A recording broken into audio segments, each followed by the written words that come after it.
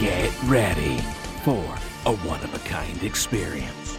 Welcome to the Starter Zone, your home for the weekly news from around the world. Your host for this journey, Amanda. So, is it a fruit or a vegetable? She's gonna bring you everything you need to hear about entertainment, gaming, and maybe just a little bit bizarre. Hold tight, because here she comes.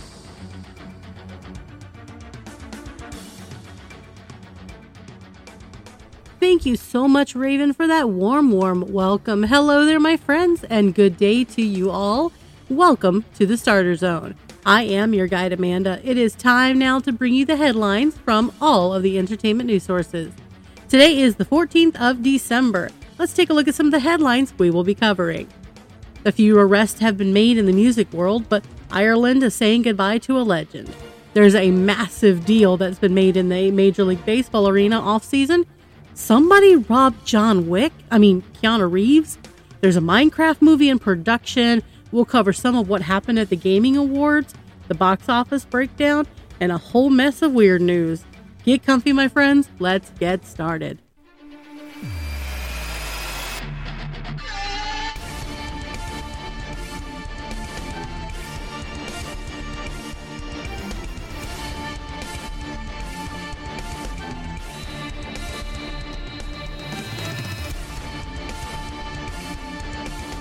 Alright, I think it's time to cue up some music news.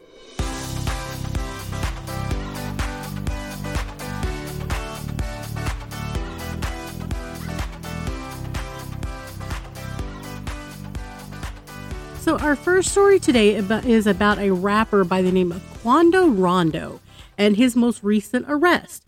Apparently, the FBI is involved in this one. Courtesy of WJCL in Savannah, Georgia, let's have a listen to this story. Thanks for being with us tonight. Let's get straight to that breaking news. The Savannah man, known as rapper Quando Rondo, was arrested overnight by the Federal Bureau of Investigations. 24-year-old Tyquan Bowman was taken into custody on federal drug charges, according to an FBI spokesperson. Savannah police was the arresting agency. They say Bowman was pulled over at Burroughs and 37th Streets around midnight Friday. SPD says he was the passenger and the only person in the car taken to jail without incident, according to a department spokesperson. Now, the federal arrest comes nearly 6 months after Bowman and 18 others were indicted on 49 counts of state drug and gang charges. Bowman was accused of violating the Street Gang Terrorism and Prevention Act for playing a role or managing role in the Rolling 60s gang. But his troubles didn't stop there. While out on bond in July, prosecutors say he crashed and rolled his car after an apparent overdose. Judge Tammy Stokes denied the state's motion to revoke his bond, but ordered he could no longer drive. Then in September, prosecutors tried to ban him from Chatham County. They said he was the target of several shootings and that his presence posed a threat to the rest of the county. Again, Judge Stokes sided with the defense and Bowman was able to stay out. Shortly after, I exclusively sat down with his aunt, who told us since being indicted on state charges, Bowman hasn't been the same. To him, it's like depressing and aggravating, but we got faith in the law. We know the law is trying to step in for some reason and trying to wipe him off the map. Now here we are in December, and Bowman is back in custody, this time at a federal facility in Brunswick, according to his spokesperson. The specifics of what he's being charged with on the federal level are unclear beyond just, quote, drug charges. We expect to hear more details on Monday, but until then, you can find all of our coverage of Tyquan Bowman on our website, WJCL.com. Once again, thank you so much for that clip, WJCL from Savannah, Georgia, going over that story with us. Let's review. This guy, he's arrested. It's stemming from federal drug charges.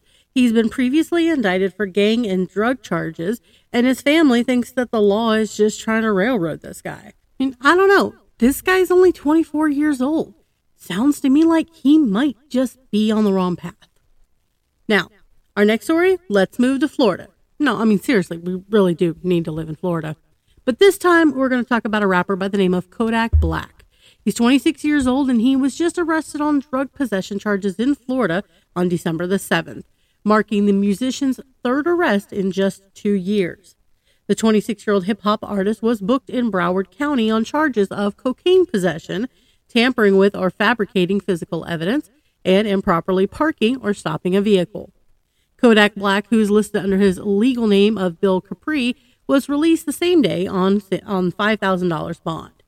And an arrest report was obtained by the local police station of WTVJ, and it reportedly said that Black was arrested in Plantation, Florida, after an officer found him sleeping in the driver's seat of his Bentley SUV, which was parked in the roadway. The officer allegedly noticed a strong odor of burnt cannabis upon approaching the vehicle and opened the car door to find a cup that smelled of alcohol with drug paraphernalia in the center console. Black was then asked to exit the vehicle, and when asked if he had any weapons or anything illegal in his possession, he said, "Yeah, I got weed." Well, the officer reportedly then noticed a white powder and noted it in the report, saying it reasonably believed Black was trying to discard illegal narcotics. NBC News reported that, according to court documents, the white powder that was found at the scene did test positive for cocaine and weighed in at 4.1 grams. I won't lie, I'm so fly I can die today. Kodak Black, who just released his 6th album, When I Was Dead, back in November, was ordered to a 30-day drug rehab back in February after he tested positive for fentanyl during a mandatory drug test, according to the Associated Press. And he had also reportedly had a warrant for his arrest issued in June after he skipped another mandatory drug test. Black was charged with trafficking oxycodone and possession of a controlled substance in July of 22, with regular drug testing as a condition of his release. When the musician was arrested in Pompano Beach, Florida in 2022 on allegations of trespassing, and back in 2021, he entered a plea deal guilty to first-degree assault and battery after he was accused of sexually assaulting a teenage girl in February of 2016. Kind of a messy situation. Hope he can get clean and stay clean this time. So our next story is going to take place in Ireland, Dublin to be precise. Thousands of people line the streets of Dublin to bid farewell to singer Shane MacGowan, who was the Irish London punk who transformed Irish traditional music with the band The Pogues. A marching band led his funeral procession through central Dublin on December the 8th as the crowd sang beloved songs like Dirty Old Town, the folk classic that MacGowan and the Pogues helped to make popular. I'm back, my love, by the gasworks wall. Dreams a dream by the old canal. I kiss my girl by the factory wall. Dirty old town, dirty old town. Well, the small town of Neenah in County Tipperary had never witnessed anything quite like this, as the great and the good of both the political and music worlds gathered to say goodbye to the Pogue singer. Hundreds more crowded outside of St. Mary of the Rosary Church, lining the streets to pay their respects. Neenah was abuzz as schools ended up closing early and workers were switching their shifts just to try to get a coveted spot on one of the church pews for this historic send-off. A procession of famous faces proceeded into the church, with even Johnny Depp waving to the crowds as he arrived.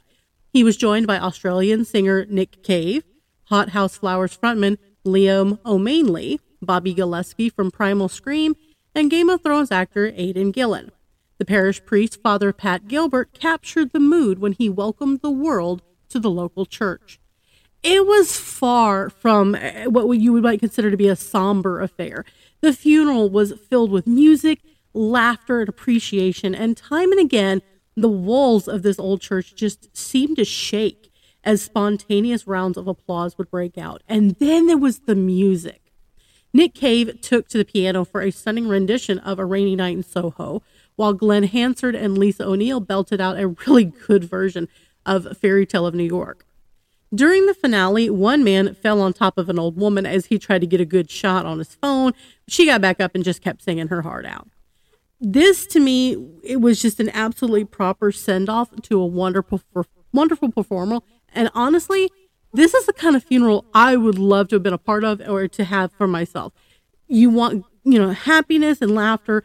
Some of the videos that were posted showing the funeral were showing the family and friends dancing in the aisles. I mean, here we have this beautiful Catholic church, and we're dancing and we're singing and we're celebrating a life, and it was fantastic. So condolences to the family, but like I said, this was a beautiful send-off. If you get a chance to see the video, I do highly recommend it. Now, let's go check out some sports news.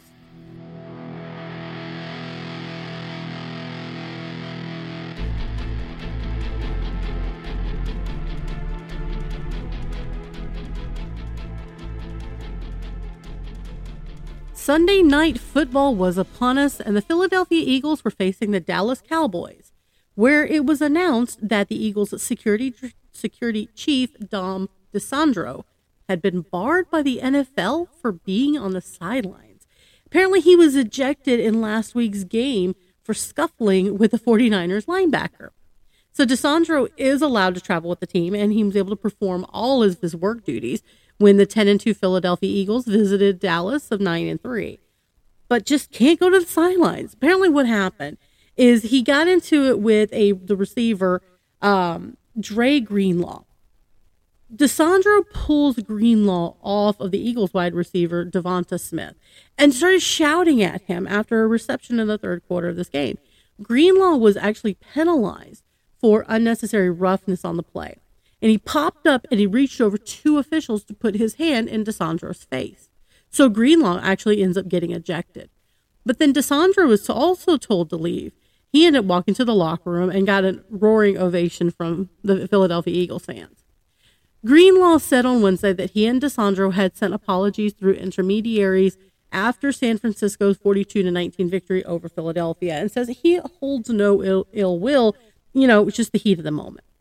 Greenlaw was actually fined $10,927 by the league for the unnecessary roughness penalty.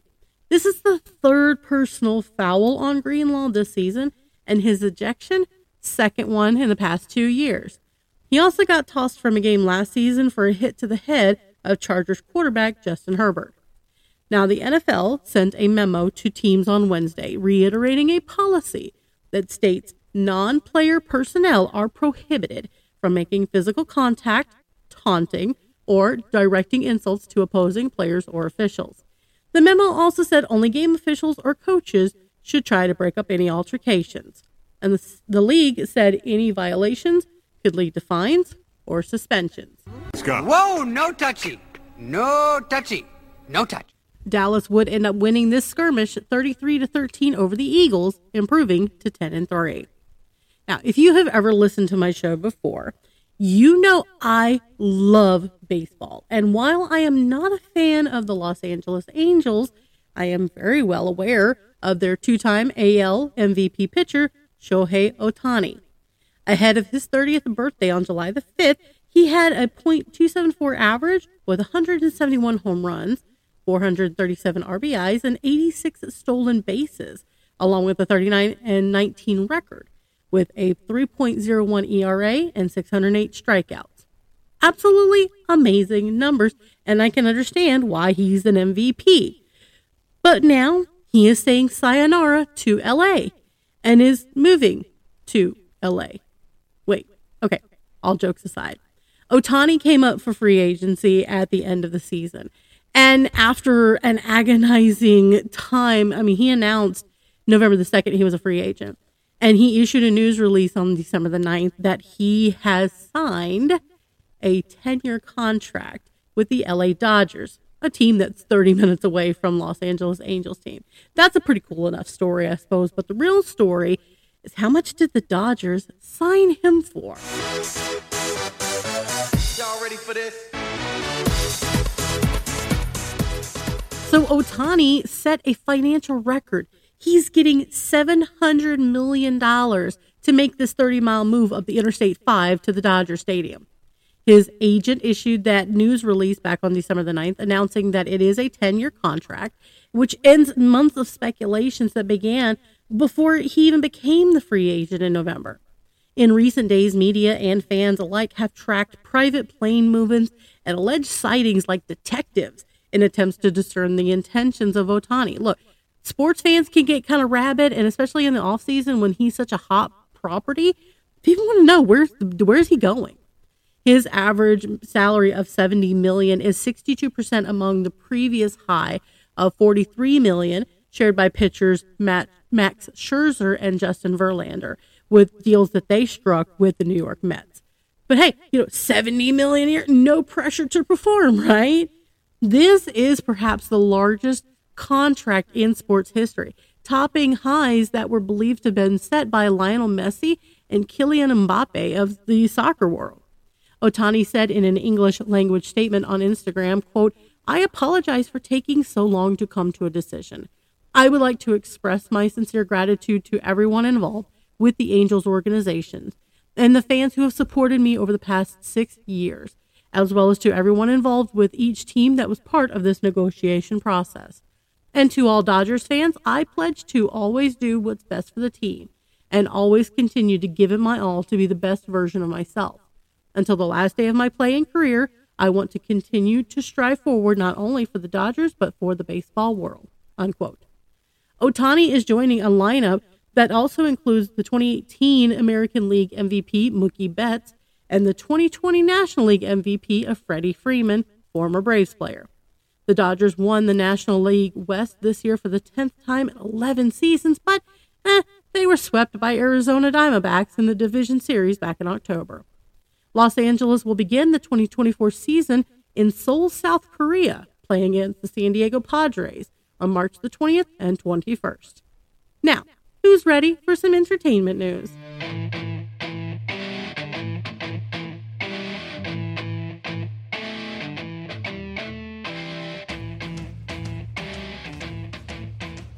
So I wasn't really sure exactly how to start this next story, but let's just start with this. People are a little crazy sometimes, and they can make some bad decisions. And I really question this one.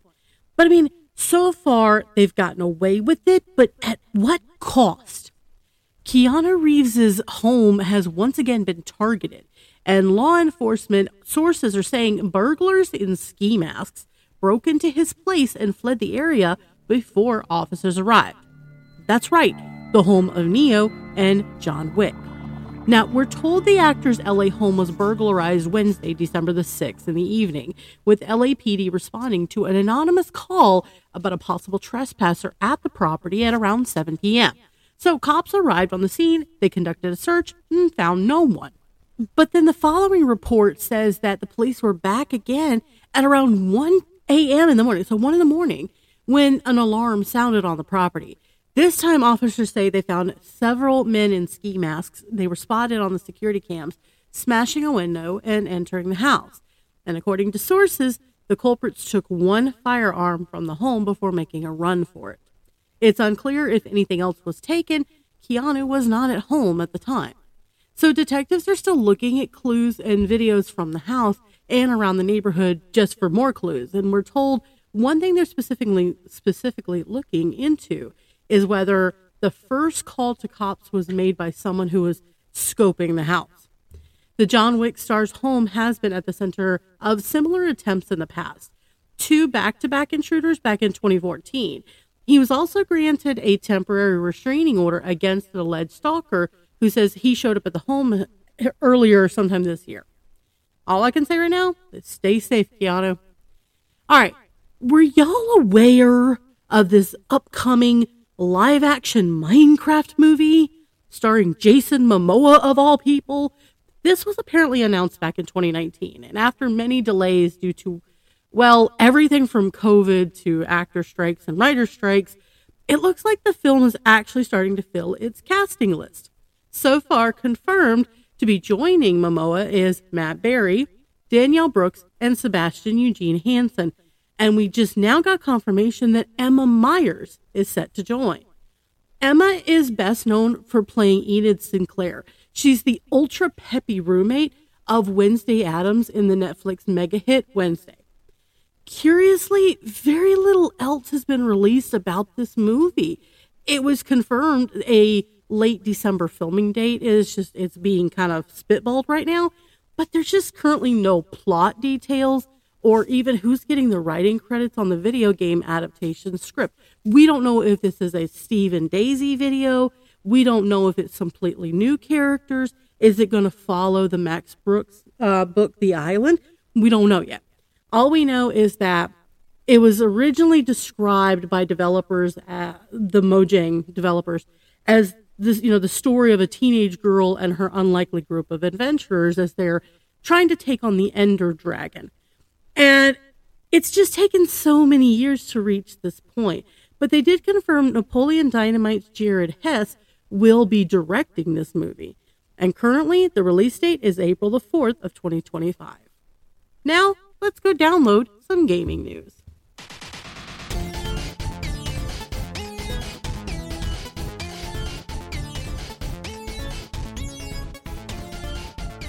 The 10th Annual Game Awards was streamed live from the Peacock Theater in LA back on December the 7th. And it was filmed across more than 30 platforms, including YouTube and Twitch, Facebook, TikTok Live, and Twitter X.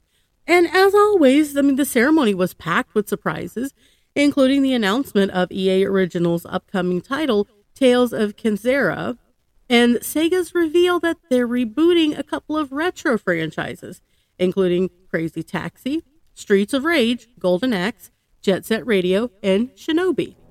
Now, the big winner at the Game Awards?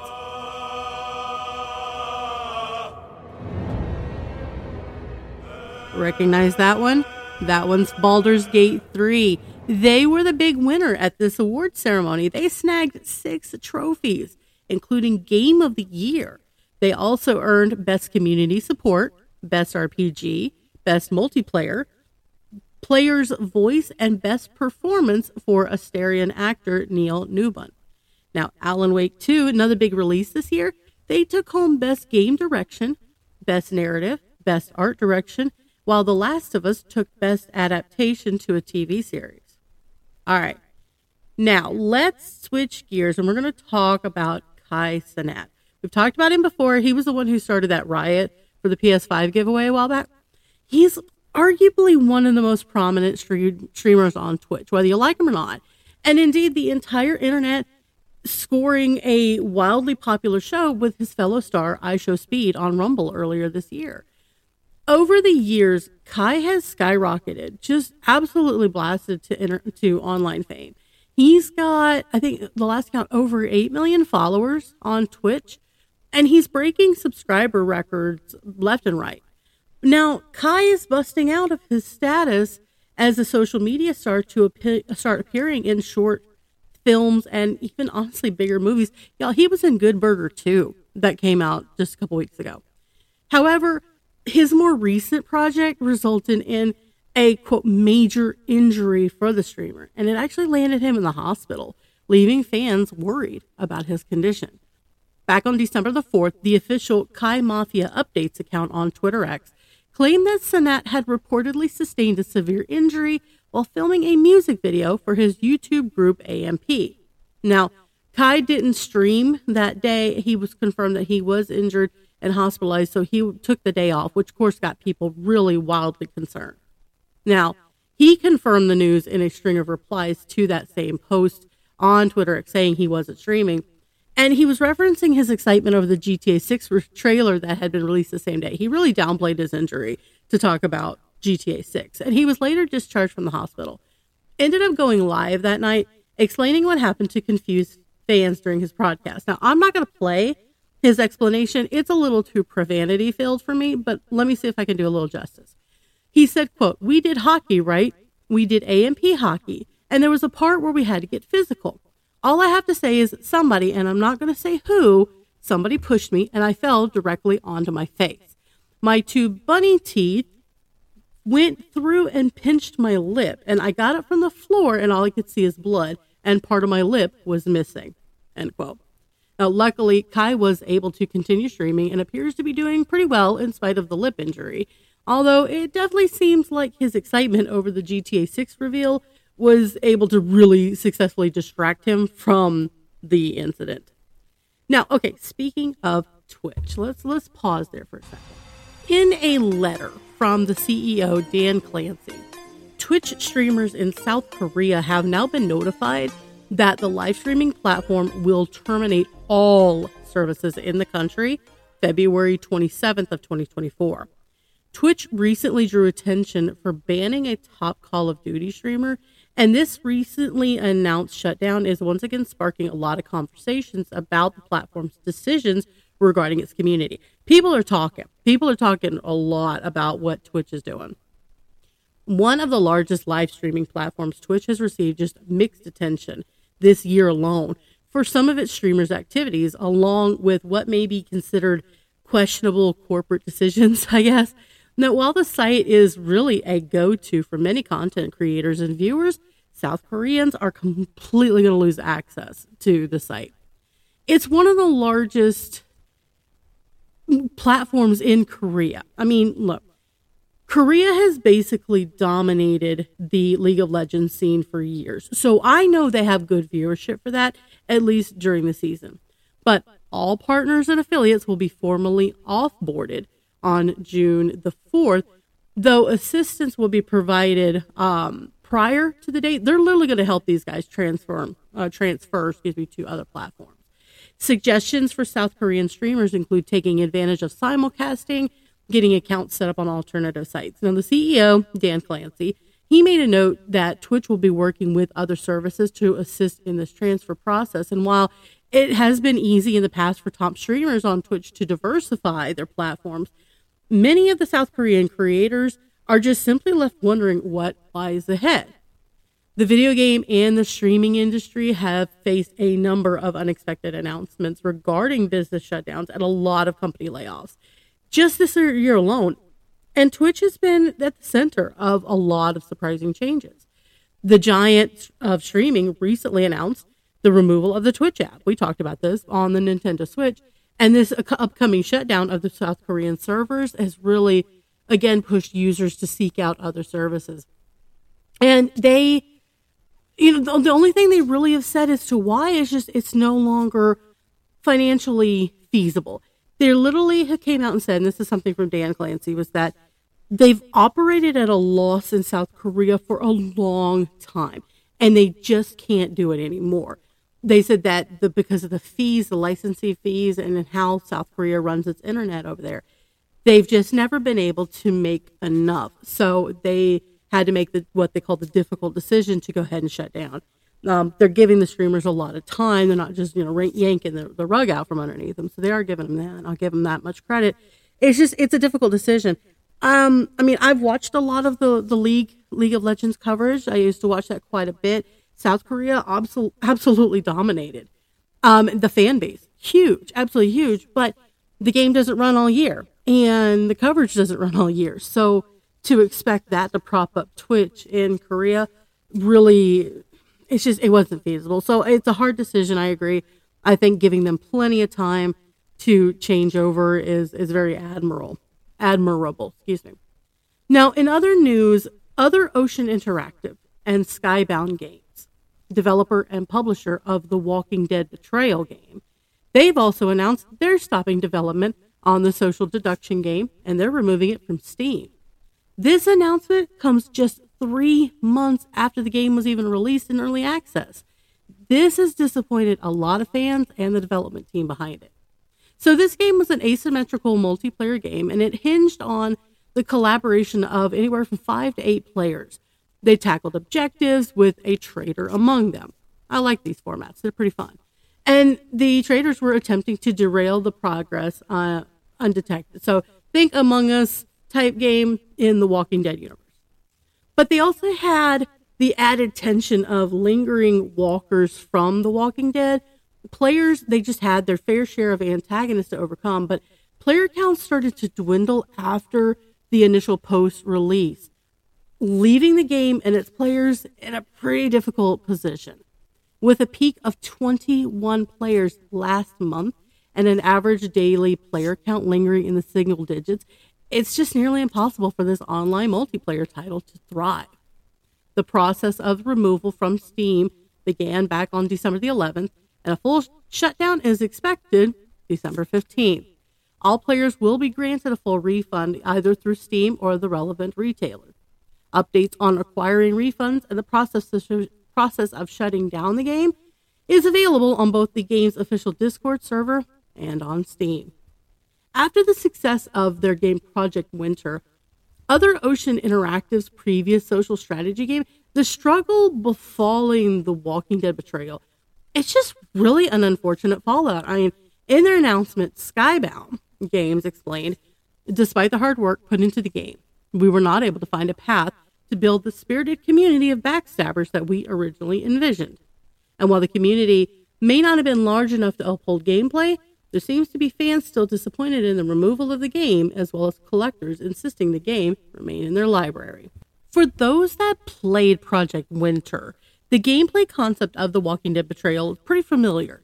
But with the added bonus of the zombies and post-death play opportunities and the franchise collaboration, it had similar gameplay concept. It was still being determined why The Walking Dead Betrayal just didn't amass a similarly sized community. Now, unfortunately, online multiplayer experiences do require that dedicated fan base that the developers anticipated, and after a reflection on the situation, it was just deemed the best path forward was just to cease development. So Skybound Games did thank their fans for playing and for giving feedback in hopes to provide new experiences for their supporters and fans of The Walking Dead in the future. I just personally have to wonder if the fans are just burned out with The Walking Dead. That series, the TV series, we're not talking about the manga, TV series spanned 11 seasons. It ran from 2010 to 2022. It spawned various spin-offs, other games. So maybe it's just time to let The Walking Dead rest and stay dead for just a little while. Now, what happened at the box office this past weekend? Let's find out. It's time for the box office breakdown.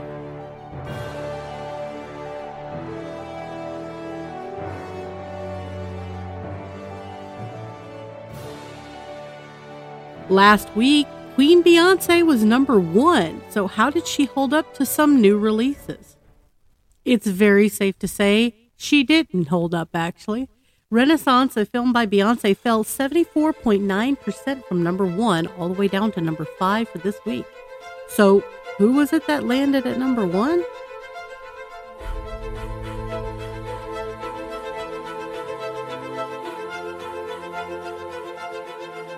If you guessed Hayao Miyazaki's The Boy and the Heron, you would be right. They grossed $12.8 million for the number 1 spot. Now, for some perspective, because that does sound like a really small number, right? For some perspective, Heron was released in 2,205 theaters. Miyazaki's Oscar-winning Spirited Away back in 2001 never reached any further than 714 venues, and it grossed a total of just $10 million in the initial release. So for a film of this caliber, this is actually pretty remarkable. And it's a very remarkable show of respect for a filmmaker who has just dazzled his fans for decades. Only Disney's release of Ponyo back in the summer of 2008 grossed more than Heron at this point. It took in $15.74 million. And that is likely to be surpassed by this coming weekend, honestly. If this had just been another Disney release, the numbers would certainly look really bad. But this is a special release with special numbers on the domestic side. Now, Miyazaki's films have had solid international successes even before the re-releases. Spirited Away took over $274.9 million. Howl's Moving Castle, $235. Ponyo, $204. Princess Mononoke, personal favorite, $159. The Boy and the Heron is well on its way to that list. It has taken internationally $96 million. So this could turn out to be one heck of a swan song for Hayao Miyazaki and a beautiful send-off. Remaining in second place in its fourth weekend is Lionsgate, The Hunger Games, The Ballad of Songbirds and Snakes. It took $9.4 million. Total, $135. Pretty solid, honestly. Sticking around in third place with $8.3 million is Toho's Godzilla -1.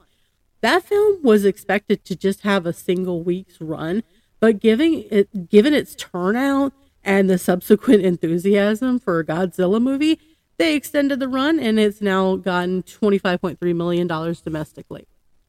Continuing, Trolls Band Together stayed in 4th place again this week. It dropped down 23% and took in $6.2 million. The one film that did take a massive fall was Renaissance. It was specifically down. It took in $21.8 million in its debut. It took in $5 million this past week. That's pretty much right in line with the concert document films that were released back in the 2008 and 2013 period. But we kind of have, I guess, this overinflated sense of success because of what Taylor Swift's concert film did. So respectable for Beyonce. I don't think anybody expected it to fall that quickly. Where did Disney's Wish come in? I had a couple of people asking about that one because nobody's really talking about it. But Wish took the 6th spot, $5.4 million. And its 29% drop is hardly a consolation. Okay, so it's a minor drop, but it still hasn't even reached 50 million domestically in the first 3 weeks. I had to go look that up. That seems incredible to me. Wish has literally only taken in $49 million in 3 weeks of release for a Disney film. That seems insane. But what is coming this weekend? All right, I'm going to give you a clue. Oompa, loompa, doompa-dee-doo. I've got a perfect puzzle for you. Oompa, loompa, doompa-dee-dee.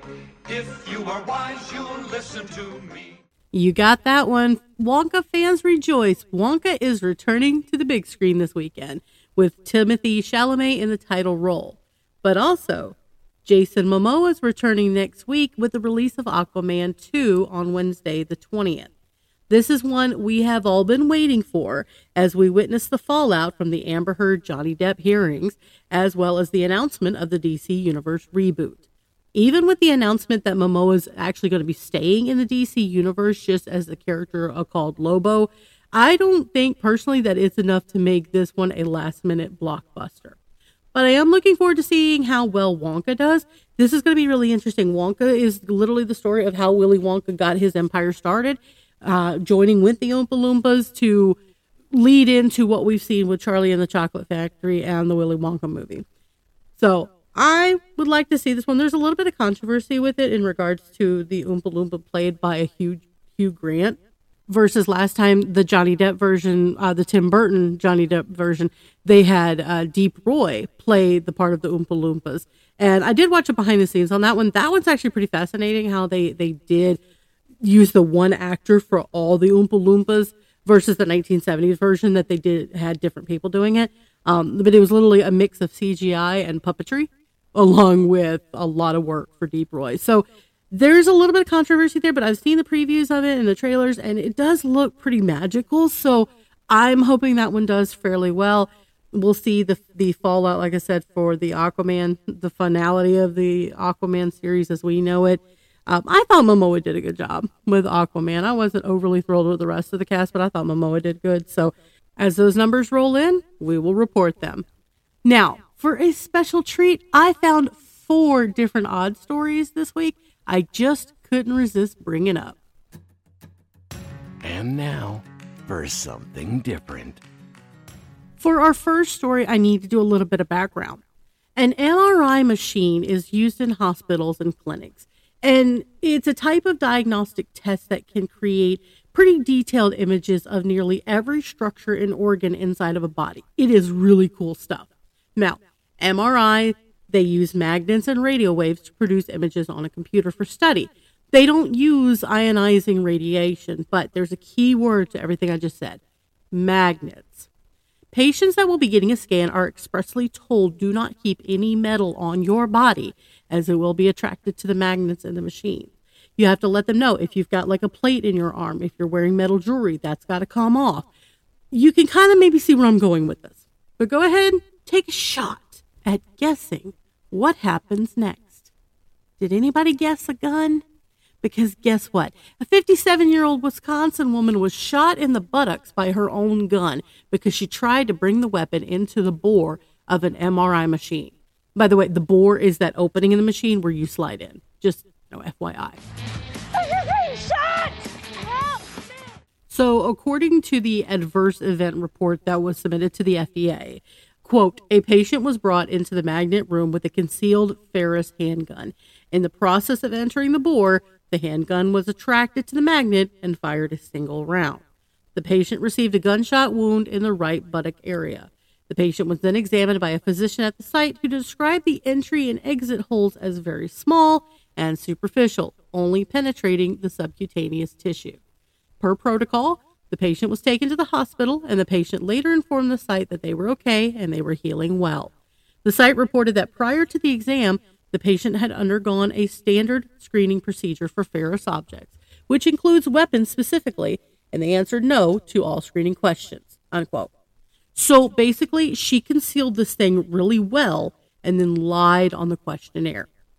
This is actually the second story that I've heard about this happening. The first one happened just last February, and it was a Brazilian man who was shot and killed by his own gun because he carried it into an MRI room as well.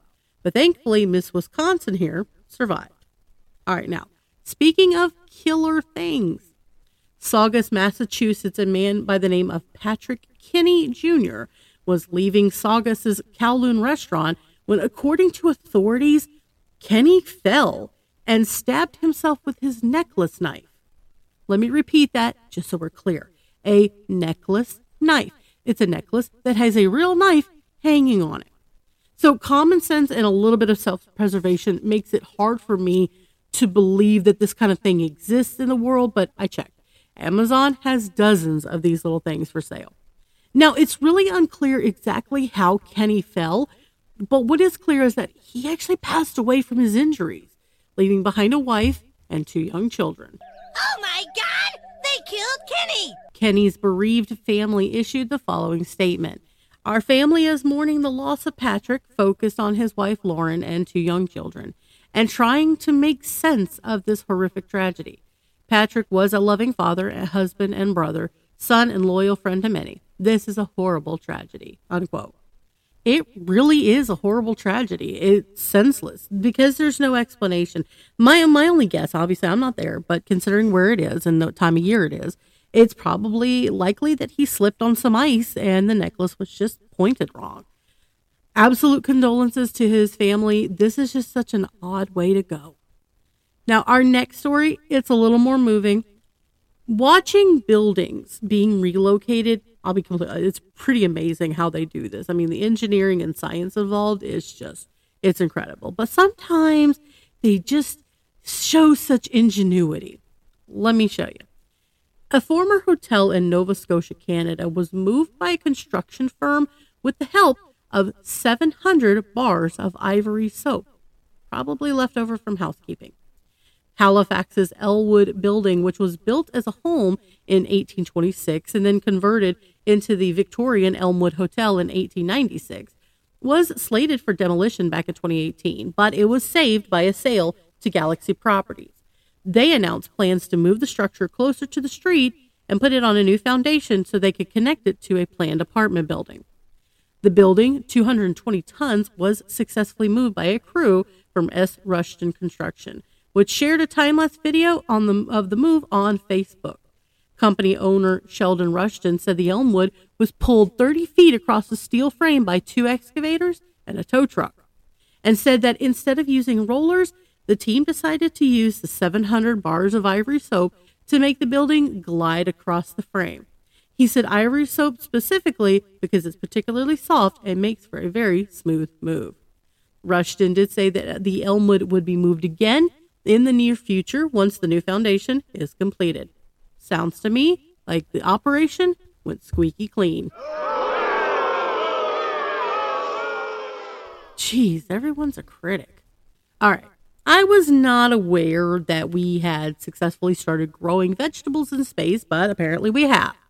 8 months ago, on board the International Space Station, an astronaut by the name of Frank Rubio was actually accused of eating one of the first tomatoes harvested in space after it went missing. But now members of the International Space Station crew said that the astronaut, Rubio, has now been cleared of all tomato-eating allegations. NASA astronaut Jasmine Mogbelli said during a live stream event celebrating the 25th anniversary of the station that the remains of the tiny little tomato had been found. Rubio actually returned to Earth back in September and had been the target of a bunch of joking accusations for like months that he had eaten the space-grown fruit. Mugbelly said our good friend Frank Rubio, who headed home already, has been blamed for quite a while for eating the tomato, but we can exonerate him. We found it. Rubio said during a September International Space Station live stream, he said, I spent so many hours looking for that thing. I'm sure the desiccated tomato will show up at some point and vindicate me, even if it's years in the future. Now, the astronauts didn't reveal where the tomato was found or what its condition was, but Rubio had earlier predicted that it would be in a state of advanced decay due to the humidity aboard the station. So it's now a rotten tomato.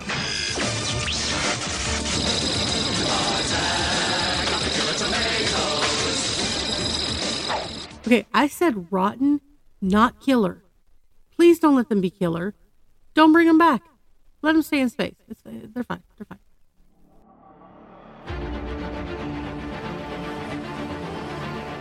So this last week, we dealt with some missing tomatoes. We had a few arrests in the music industry. We said goodbye to an Irish legend who got a proper send-off.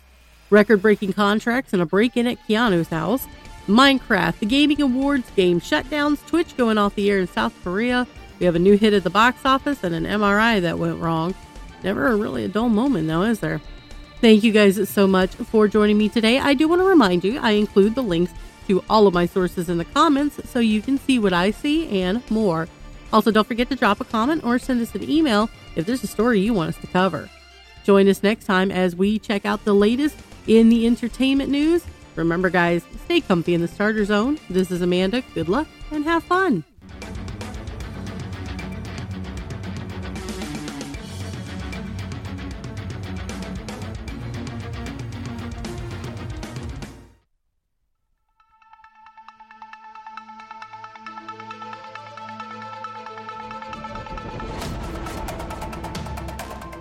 You have been listening to The Starter Zone with Amanda. I am Raven. We thank you for your time and support. Without you, we simply would not be. Please hit that like and subscribe button and visit us on Facebook and Twitter at The Starter Zone. Have we missed something? Have something to say? Leave us a comment or send us audio clips for your chance to be on the show. We invite you to come back for more exciting news and commentary on the world around you. See you next time in The Starter Zone.